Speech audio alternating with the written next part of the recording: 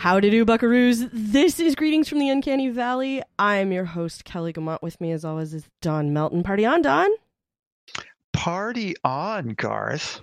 Now, we are here as part of the Incomparable TV podcast. Thanks to Jason and everyone at the Incomparable for putting up with our nonsense. And boy, tonight, are we going to have some nonsense? Because we have no idea what's happening. This is the Westworld program. We are here talking about Season 3, Episode 3, Absence of Field. We might as well start with the title, and in order to do that, what we're going to do... It's The Absence of Field. Absence of Field. Definite article in there. Yeah, The Absence of Field. And so what we're going to do, as always, is... here. I don't know if the mic will pick this up or not, but here's me starting the timer. And we have 20 minutes to discuss this program. So we're going to start with the title, and I think it's...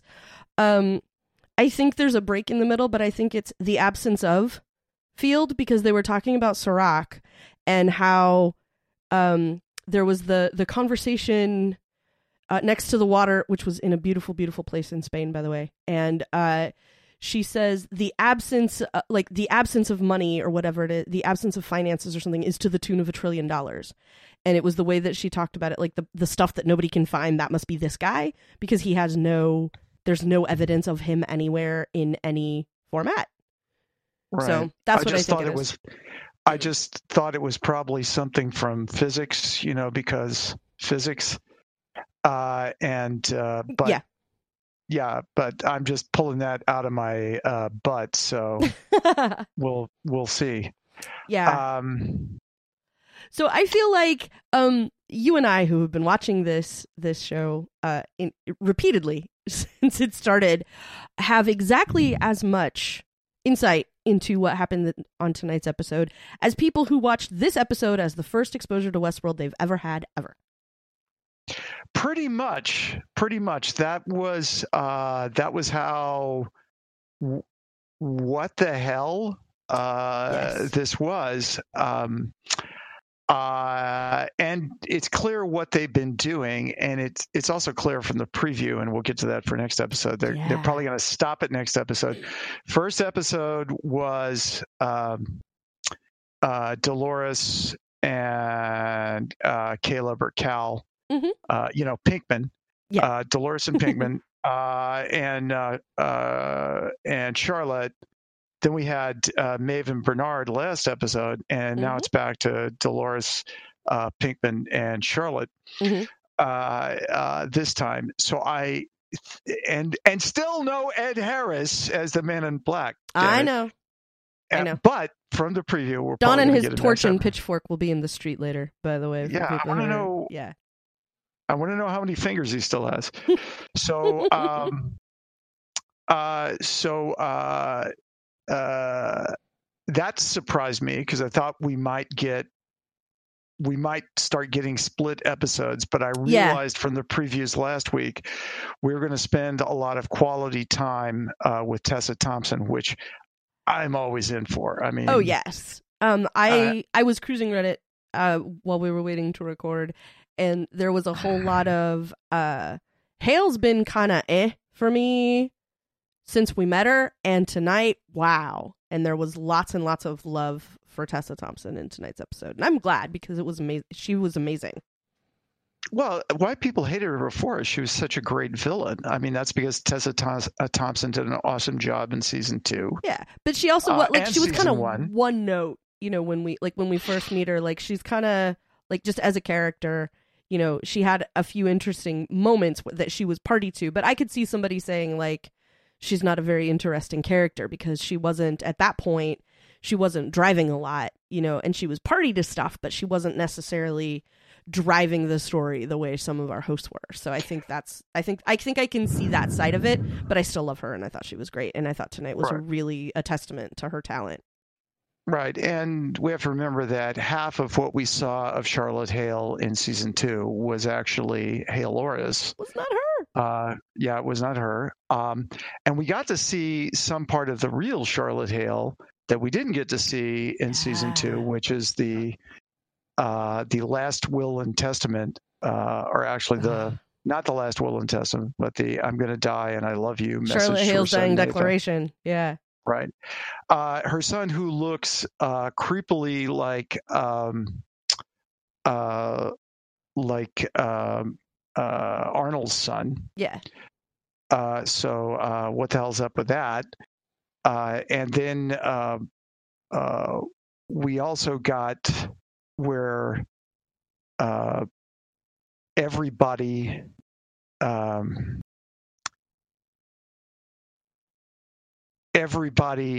probably is going to be talking about this week. So who the hell is in Hale? Yeah. So they talked around. The dialogue was constructed not to use names or even pronouns. Yeah. You know who you are. Yeah. Right. Yeah. So there was one kind of, well, there's two kind of giveaways to me that point at one host. Okay. One is what they mean to each other. Mm-hmm. And the conversation where Dolores has with her, has with Hale, and, mm-hmm. what you've always meant to me, what we meant to each other, blah, blah, blah. And then the shot of them in bed, which mm-hmm. is so reminiscent of when, how Dolores curled up around Teddy after he shot and killed himself. Yeah. In season 2. I believe that was episode 9, the end of episode 9. Mm-hmm. And so, and we've already got the little blip of dialogue in the whole season preview where someone is asking, I can't tell whose voice it is. It might be Maeve's for all I know. Is that Teddy in there? Mm-hmm. And so there's some things that point to Teddy. There are. Those are two strong things that point to Teddy. Yes. But it's Nolan and Joy, right? Yes, exactly. Yep.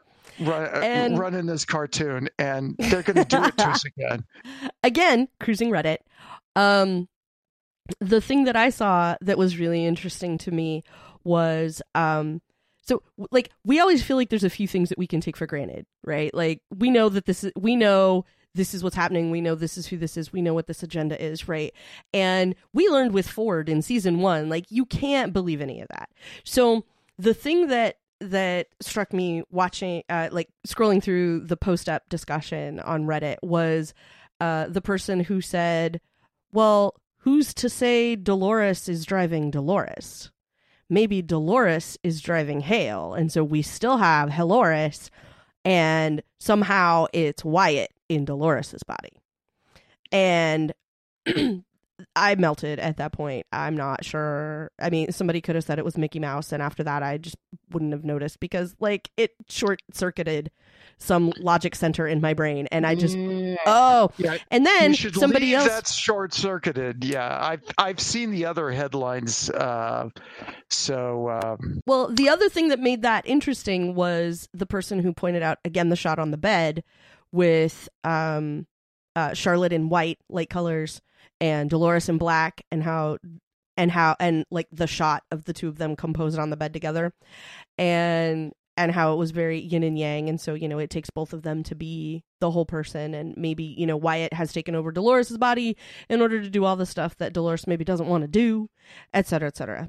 And so the thing that I wonder about, because there was also a lot of discussion of, is it her dad, what we mean to each other, and we care for each other and all of that. But the "you belong to me" makes that weird. And that was the weirdest part of it, was like, that's the part I can't puzzle out, because I thought maybe it was Teddy, but I would put more money on a player to be named later, because we haven't seen everybody yet, but I don't know who that would be otherwise. Well, it may be a player to be named later, but it's going to be a player that we've already known, or I guess, it's just too much. A control unit to be named later. I mean, if you want to get technical. Unit to be named. But it's somebody we've already met. We just don't know who that is. Oh, exactly. So one theory I do, a couple of theories on Reddit are just like, I'm not buying it. Oh, yeah. But the whole idea that the rest of the pearls are actually all Dolores is a very interesting one. Oh. To me, that's the thing that I thought about, right? That because it would explain the relationship. Because there's nothing saying you can't make a duplicate, right? Well, and one of them, see, I'm still melted. Words are hard right now, kids. That would make sense that she would have a backup. But also, I remember when they were trying to smuggle Peter Abernathy out of the park, that he only needed a little bit of backstory to be a reasonably functional host, so that they could use the whole rest of his brain ball for the encryption key. So we know at least one of them is him, right? Possibly. Because Charlotte swore he had the key. And we need to talk about Charlotte a little bit, because Charlotte goes toe-to-toe with Serac at the end, and we really need to get there. So, yes. I know we're not to the end yet. So the big question is, who's in Hale? They're not going to tell us now. We may not know that until episode 8. Yeah. Right? That was a good one. The other thing is, why is Charlotte doing the self-harm thing? Mm-hmm. Why is this so hard on her? Why I'm doubtful that it's a copy of Dolores in Charlotte's body is she didn't do the self-harm or wondering who she was. Yeah. In season 2, when Dolores first stepped into that body. Right. So it's got to be another host. Mm-hmm. I'm leaning away from Teddy because, Dolores made sure Teddy was in the Sublime. Mm-hmm. And so I think we're getting misdirection.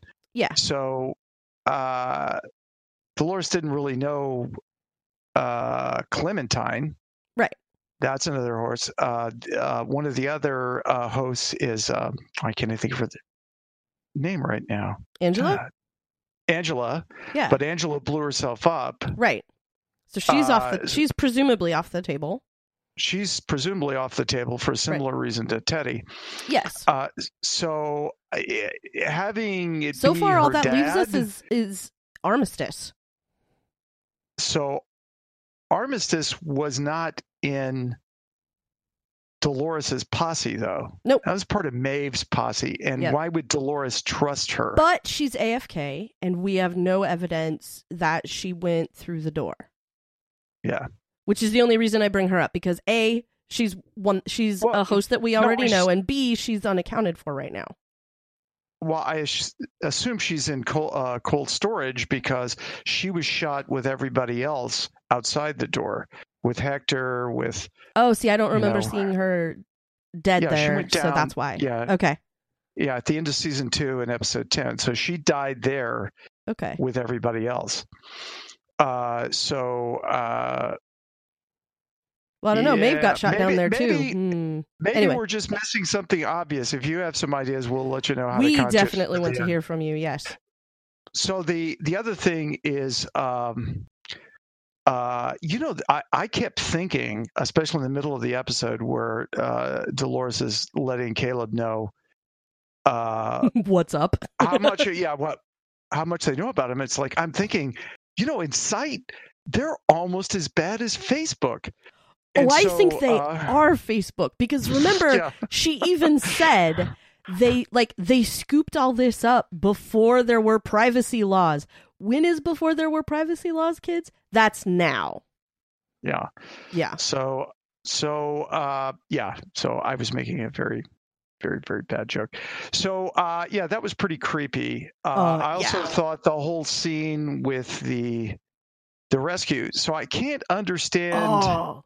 I can't understand the physiology. Like, when is Dolores really capacitated? What did Caleb do? Give her oxygen that helped her? Mm-hmm. Give her blood plasma? I think it was time. I think all she really needed was a little bit of time to somehow run a scan and mitigate some damage. Because remember, Bernard told us last season, pain is just a program. Yeah. And so maybe, once she had a minute to kind of get her bearings, that was really all she needed. So, and then, he kind of helped. By the way, can we shout out to Caleb for him and his old school skills, right? We found out he can drive a car, which is a novel skill in this future time, because he drove a regular, old school, meaning like us, where you have to steer and operate pedals kind of car. In the first episode when we met him, and now he knows like regular troubleshooting without having to wait for a screen to spit out a diagnosis. Like she needs air and she needs, maybe some pain medication or whatever. Like he knew that it wasn't a big deal, and so like I'm enjoying Caleb's sort of comfort in the analog world. It's making me happy. So I thought that was interesting. I don't know who woke up his robot assistant, sent him up there, and then plunged him to his death. Did Dolores do that? I think it was. It was him because he's programmed to prevent workplace injury. So Caleb was going to fall off the side of the building, so he made sure that he was trying to make sure that didn't happen. I didn't think it was anything more complex. I didn't think Dolores sent him up or anything. But I did think it was kind of hilarious that he broke his own chain to get up there and get after, to help save him. So now by the way, we know part of Caleb's screwed up backstory. Yes. That was interesting and tragic. And sad. Yeah. Yeah. And now we understand why, but apparently how he his got mother here. has been, but apparently his mother has been wacko for like 30 years. It looks like, or close to it. So that seems like even longer, because I just made the assumption early on that this was, something fairly recent, like, within the last 3 to 5 years. And so apparently she's been nuts a lot longer. Mm-hmm. So we're obviously going to find out more of Caleb's backstory. Yes. The other thing that struck me again was we see more of the city. We see more of the Delos headquarters, which is apparently a big museum. I think it's a museum in Spain. Yes. That just a gorgeous sight. And we see the riot control transformer that comes in 5 boxes. It was so cool. For handy shipping. Yeah. And I also love the fact that Hill's assistant is a real no-nonsense person who's also apparently incredibly pregnant. Yes. And that was really cool. She was awesome. I enjoyed her very much. Yeah, and the talk of the mole. So I'm going through my head, like, the mole, who could be the mole? And just about the time I realized who the mole was, they told us who the mole was. And it is? It was Charlotte. And so the other thing that was confusing to me was all those like little sounds that she was playing on her phone. I didn't get that whole thing. At first I thought, is this how Dolores contacts her and sends her coded messages? That they're somehow in bot speak or something like that. But apparently there was some other reason for that. And so she goes to see Serac, who one of his assistants puts on the glasses so she can virtually see him because he's obviously not there at the time. Yeah, which I didn't realize until he vanished that he actually wasn't there. I thought she was going to get some sort of information in like a heads-up display or something. When you heard her play all those messages in a row, what did you hear? Because Reddit has heard 2 things, and I want to know which one is the one that you heard. I heard "You Are My Sunshine." What did Reddit hear? Well, the same thing I heard, which is the music I play at the top of the show. It was that it sounded a little bit like that melody. I was like, oh, it's the theme to the show. Isn't that clever? So it didn't didn't even occur to me. So yeah. Okay. And then somebody else was like, I heard "You Are My Sunshine," and then I like played it back in my brain and went, oh, yeah, that would be the same thing. All right, yeah, that's cool. So because it also had that rhythm too. Yeah. So which by the way is a lovely song.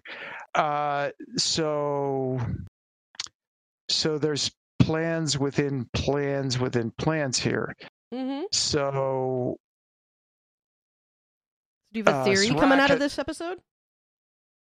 No, I have no damn clue whatsoever, Kelly. Well, I have a None. new theory. Okay, hit me with it. Which will not surprise you that I have a new theory. Yeah. And here it is. Rehoboam, is that how you say it?